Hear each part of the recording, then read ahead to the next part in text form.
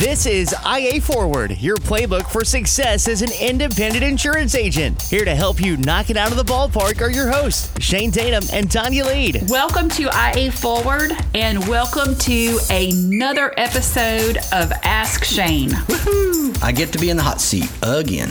Here we go. I love these. So you get to ask questions. You're very good at asking questions. It's one of your talents. I get to talk a lot, which obviously is one of my talents. And Julie is very thankful that I'm getting all my words out today. So thank you for helping her as well. There you go. There you go. Okay, first question. Now, these questions are questions that are asked by insurance agents, whether it's an agency owner or a producer. And if you have a question that you'd like to be included on a podcast in the future, be sure to send those to us on social media or on our contact page on our website, which is iaforward.com. Okay, so let's start with this one. We do a lot of mailers, like 4,000 to 5,000 a month. They have covered their cost until this year. Do you do mailers? P.S. We have tried postcards, but get almost no results with that, so we've stuck with letters. I don't do mailers. We've done mailers way back, and it's just something that we've moved away from. We think that the person-to-person referral, we think that where we're at as a life stage, as an organization, as an agency, that it makes a whole lot more sense for us to spend all of our energy around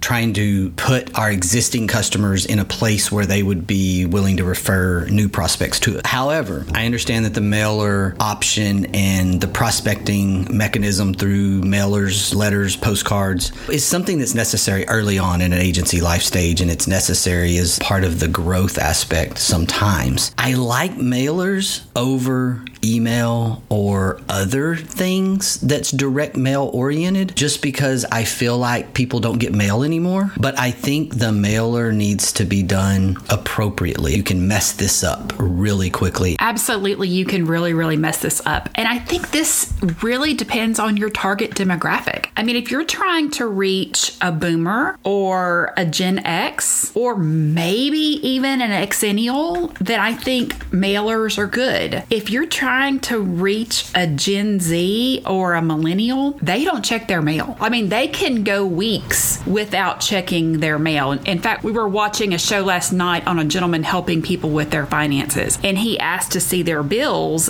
And these were two very successful business owners that were both millennials. And they kind of looked at each other and they were like, well, when was the last time we checked the mail? And they went to the mailbox and came in with like this armload of stuff because they hadn't checked their mail. So if you're looking at sending mailers to first-time home buyers, yeah, probably most of those are going to be millennials, and they're not opening, they're not reading it. The times have changed, but I do love it to the certain generations, and I think that makes sense because there's a lot of people that aren't getting mail anymore. You actually have an opportunity in certain segments to actually send someone a very well-worded letter or something that is not obnoxious postcard stuff. That's what drives me crazy, is like obnoxious postcards, but something that's classy or just a good old-fashioned letter that you wrote a group of prospects that you're targeting. I like that if it's to the demographic that really isn't getting mail, because they'll actually open it. It has everything to do with who your target prospect is. So here's the next question.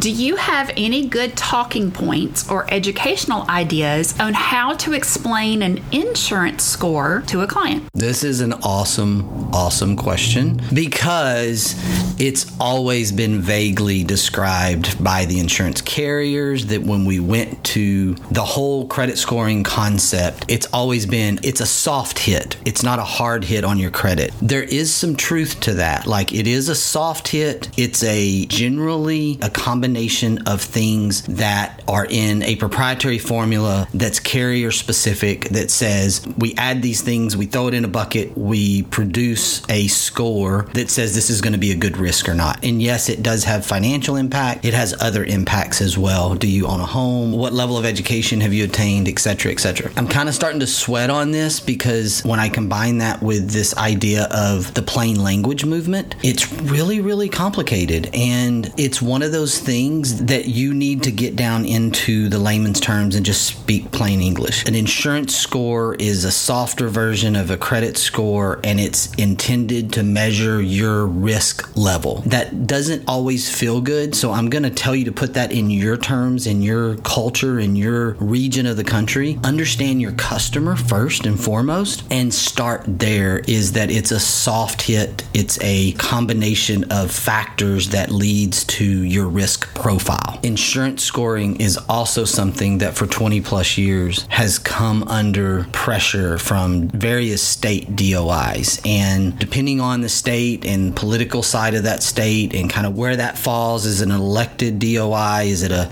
appointed DOI? Is it a Republican, Democrat governor? Where does that state tend to lean? Also tends to kind of follow whether insurance scoring is being kind of attacked or allowed. There's definitely truth that insurance score is a great predictive indication of risk, but so many carriers are kind of moving down this path of telematics, but telematics is an even better predictor. And I know that long term, carriers would love to get away from CLUE reports and MVR reports because they're extremely expensive to run for the carrier. And managing that expense load is a lot from a quoting aspect. Telematics can take us down this path where we're not worried about insurance score. We're not worried about MVR. We're not worried about anything. We're just going to do the telematics, and that's going to tell us what people should pay for their insurance. We're going to see a lot of change happen here. Okay, so here's a big one. I spent 5 weeks training a new employee only to have her quit by leaving in the middle of the day for lunch and never coming back. All I got was a text that said, "This job isn't for me. I left the office key on my desk." I personally trained her, and believe me when I say there were zero warning signs that she was unhappy. She was actually doing quite well and seemed to be picking up very fast on quoting. I feel like I just got dumped, and now I have even more anxiety about my next new hire. How do I know that they won't just jump up and leave one day after I've invested so much time in them? Should I be giving them a bonus every month that they stay?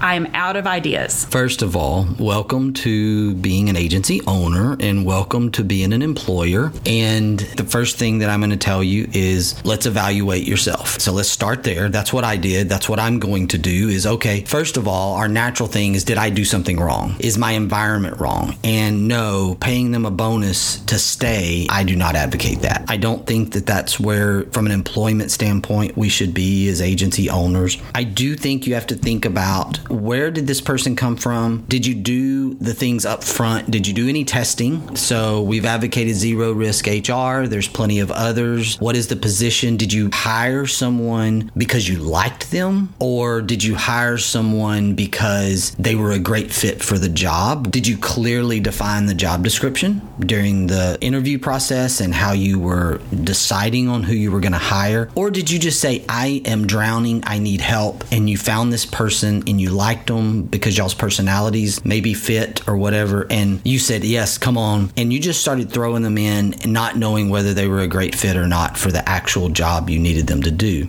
Insurance is technical, and that's one of those things that you have to think about. I don't want you to have anxiety, because unless you want to be a solopreneur forever and ever, which is fine, but if you want to go down this path of having employees, I want to encourage you that there's going to be some failure. What if you didn't train them yourself well and they stayed? What if he or she would have stayed and been miserable? What do you think the world looks like 3 months from now when you push them out of the nest and they're operating on their own and they're miserable, and that miserable nature gets portrayed to your client and you thought everything was fine? So would you rather them flake out on you early, or would you rather them stay and be miserable? And so the best way to do it is to fail, and not intentionally, but you learned a lot through this process, I guarantee you, and you now know, I need to do this a little bit differently now. We're going to get personal on this one. I am working toward expanding my commercial book and wanting to discuss cyber insurance more. Do you have any real life examples of a cyber claim, and how did you handle it? I have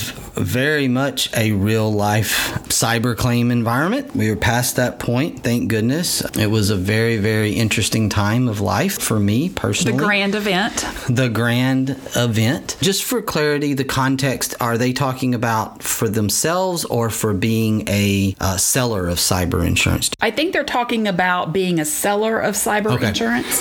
Here's the deal with cyber. A cyber event is basically lurking in the weeds, and it's not a matter of if, it's a matter of when for just about every business out there. It's going to happen. There are too many bad guys, and there are too many good guys with things to attack, and there are too many bad guys with tools and opportunities to attack us. And what you have to understand is that in certain parts of the world, being a hacker is actually a business. All that said, my experience was with ransomware, and it was generally around the infrequent updating of passwords around administrative user accounts. And it was through a very, very old malware called Keylogger. And basically it recorded keystrokes. And so it was able to capture new passwords as they were created. It's kind of scary, actually. Highly recommend, if you listen to audiobooks, there's an Audible original called The Dark Web. It's a little bit old now, but it's very relevant. And it will totally freak you out. Like,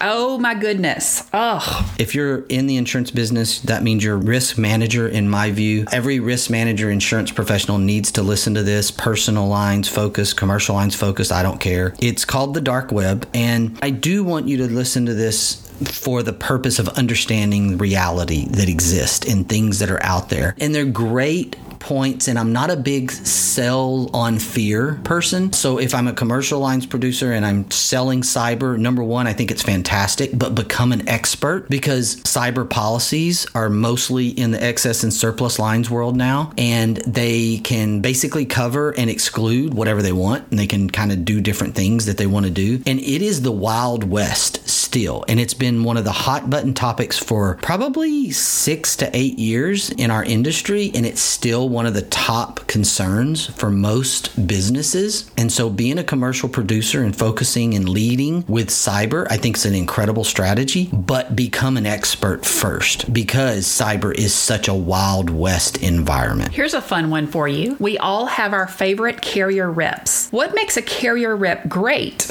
And what makes yours your favorite? What makes carrier reps great? Combination of things, but responsiveness is top of the list. The ability to listen and not be constantly just selling something. Kind of the same thing that what makes a great agent. Are they able to listen? Do they understand your agency? Are they wanting to understand your business model, what you're trying to do? Because there's a ton of different business models within the independent agency channel in and of itself. Small agency, mid-size agency, large agency, personal lines, commercial, etc. All those different things. And most of the time, the carriers have kind of specialized their reps down a certain path of personal lines or commercial lines. That's okay. That's good. I don't mind that, because then they become a little more expert oriented around their products that they're promoting. But I also don't want them to be constantly selling me like we're huge on relationship. I made a LinkedIn post not too long ago about relationships are everything. And I truly believe that it starts with, are you relationship driven as an insurance company marketing rep? Are you really balancing helping your agencies grow, or are you just pushing the company product line? I advocate for, think about your customer, and your customer as a marketing rep is your insurance agency, your agent. If you think about it in that context and you help us grow and you want to help us be successful, well, then you're going to have natural success. And those are the marketing reps that I love to work with, that get my attention. And the ones that I'm thinking top 2 or 3 off the top of my head, they all do this. It's always been relationship first, and then it's, we need to work on this, or hey, here's what I'm asking you to help me with. I had a conversation with one of our biggest agents at our Integra agent conference a few weeks ago, and he was actually talking about this, and he was complaining because he was saying, I have this one rep that when they come to my office, he's like, I just want to stab needles in my eyes, because I know that the only thing that they're going to do is talk about why I'm not doing what they want me to do. And he said, why can't they just come in and say, hey, how can I help you get there? And he said, just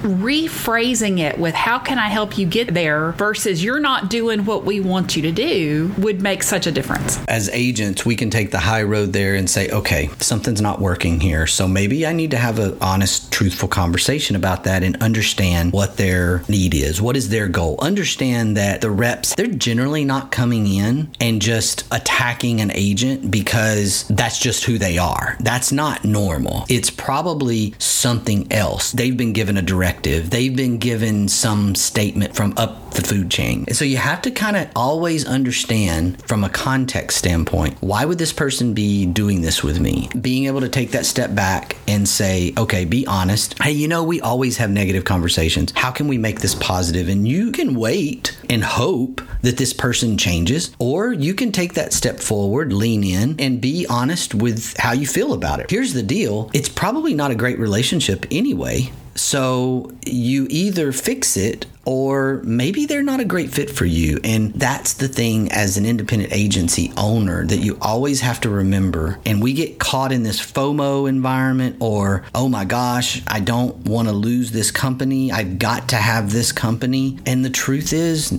no, you're an independent agency. You can do something different. And I know that in this market, that doesn't sound logical at all because it's a really hard market and not a lot of carriers are writing new business in certain parts of the country. And so that sounds really crazy right now. But the fact of the matter is that we're still independent business owners, and we still have to remember that at the end of the day, we don't have to do business with everyone, and everyone doesn't have to do business with us. Just having conversations. We talked about this on a previous podcast. Our society needs that. Let's just have better conversations. And that's where I think it starts. In other words, be nice. Be nice. Or the way I like to put it, that's the positive version. Tanya's giving you the positive version. Just be nice. I'm going to give you the other side, the blunt version. Don't be a turd. Stop. Did you just say that?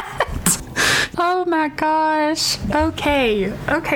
My team has been overworked for the last 9 months because of the hard market. While we are extremely humbled and truly thankful for the revenue growth, I want my team to be rested and enjoy the working environment. We are contemplating closing to the public on Fridays to have a dedicated day for creation, innovation, and team building. We used to have team meetings every Friday at a different small and local-owned business just to try new things, and I want to get back to doing things like that. I love my team. They work hard, but I feel like we need to incorporate the culture of living more than working. What suggestions do you have? So I really, really love this for small teams. I know this gets very difficult the bigger you get, whether it's one day fully, whether it's half days, whether it's something, taking care of your people in the manner that Herb Kelleher, Southwest Airlines, back in the heyday, take care of your people will take care of your customers. It's a fantastic thing. And organizational culture,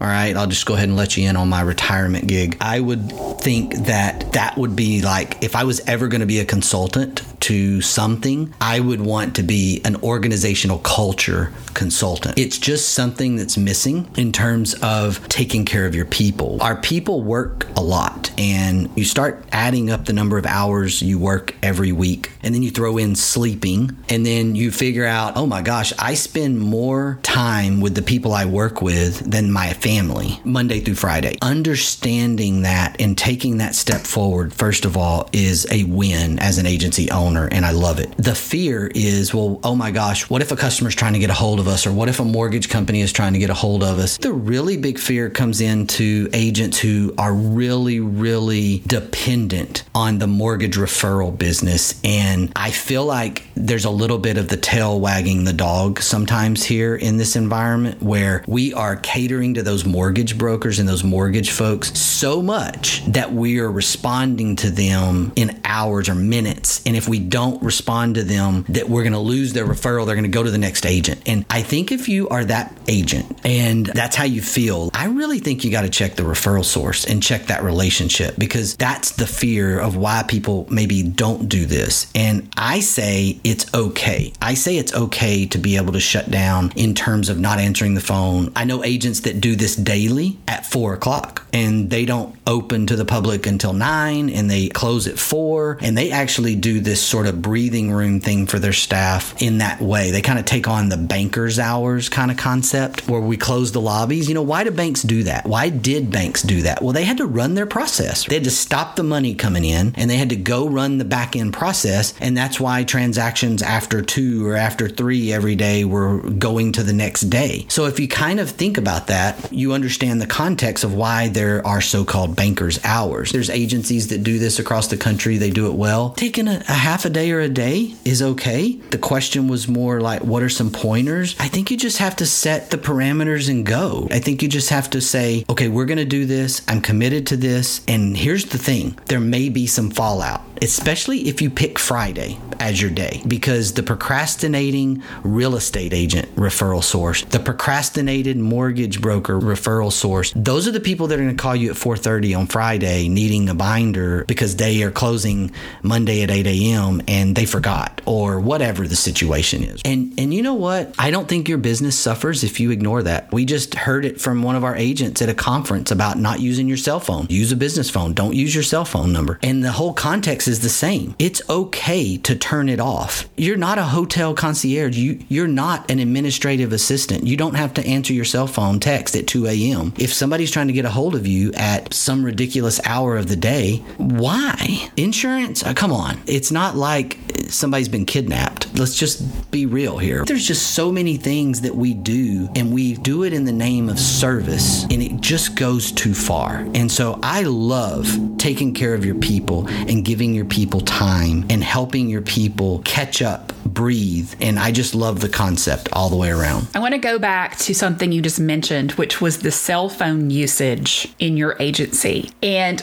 we did a question and answer panel with 10 of Integra's top agents. And people were able to ask any kind of questions they wanted to ask. And 10 out of 10 of our top agents preached, do not give out your cell phones. Do not give out your cell phone number. Now, we're not saying that you can't use your cell phone and then have a number masked, have your business number that goes to your cell phone. But every single one of these 10 agents that were standing up there, and I even called on you, and you put your 2 cents in, I put my 2 cents in, the challenges that I've had by doing it. And that turned into such a hotbed of conversation after that panel. And it was so interesting to me about how many of our agents who maybe aren't quite so successful came up to me and shared with me why they were different. All of the reasons why they had to use their cell phone, why they had to give their cell phone out. And all I could think of was you just had 10 of the best agents in our group give you all of the reasons why it's going to help you be successful to not give out your cell phone. I had a post-session conversation with one of the members that was on the stage, and I don't think he would mind me sharing this. His statement was very, very resonating to me. We do that because we are trying to make ourselves more important than we are. It makes me feel better if I do it this way, because I really need to feel that important. And our customers will accept our process, right? If they're truly our customer, they'll accept that they can text you on Saturday morning when you're at the kids' ball game and you don't respond to that text until Monday. They'll accept that if you will accept that. And I think that if they won't accept that, then the question becomes, is it really the customer that you want? Is that the business that you want? Going back to the cyber event, the IT company that we purchased, it had been kind of built around a single individual founder process. And in order to be successful, that founder did the same thing with his business. Cell phone, this is how you get a hold of me. And he was at one time in his life having to respond to 1 a.m. messages because an agent somewhere couldn't get onto the system. It was so unhealthy. And he admits it's unhealthy. He knew it was unhealthy, but he felt like he had to do it to keep the customer. And it's only because we allowed the customer to do this to us, we allowed ourselves to get into that trap, that happens. We don't have to do it that way. You get to decide how your agency is going to operate. And there's this fear that if I don't respond at the drop of a hat, if I don't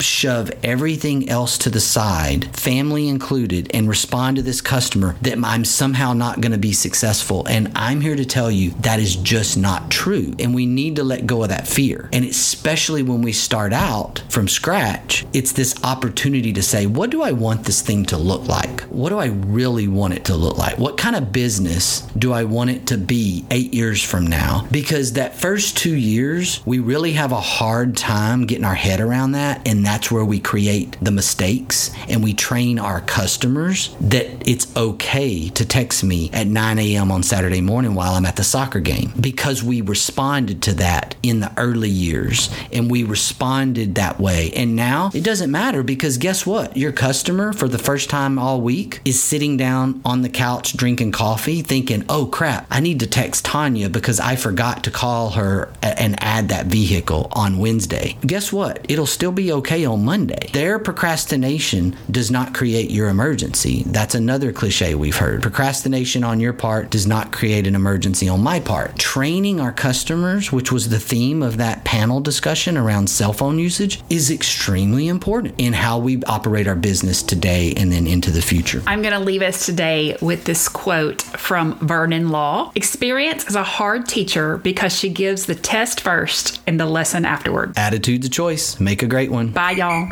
Ready to get the ball rolling with your independent agency? Learn more at IntegraAgent.com. That's IntegraAgent.com. Thank you for joining us on IA Forward. Make sure you never miss a show by clicking the subscribe button now, or learn more at IAForward.com.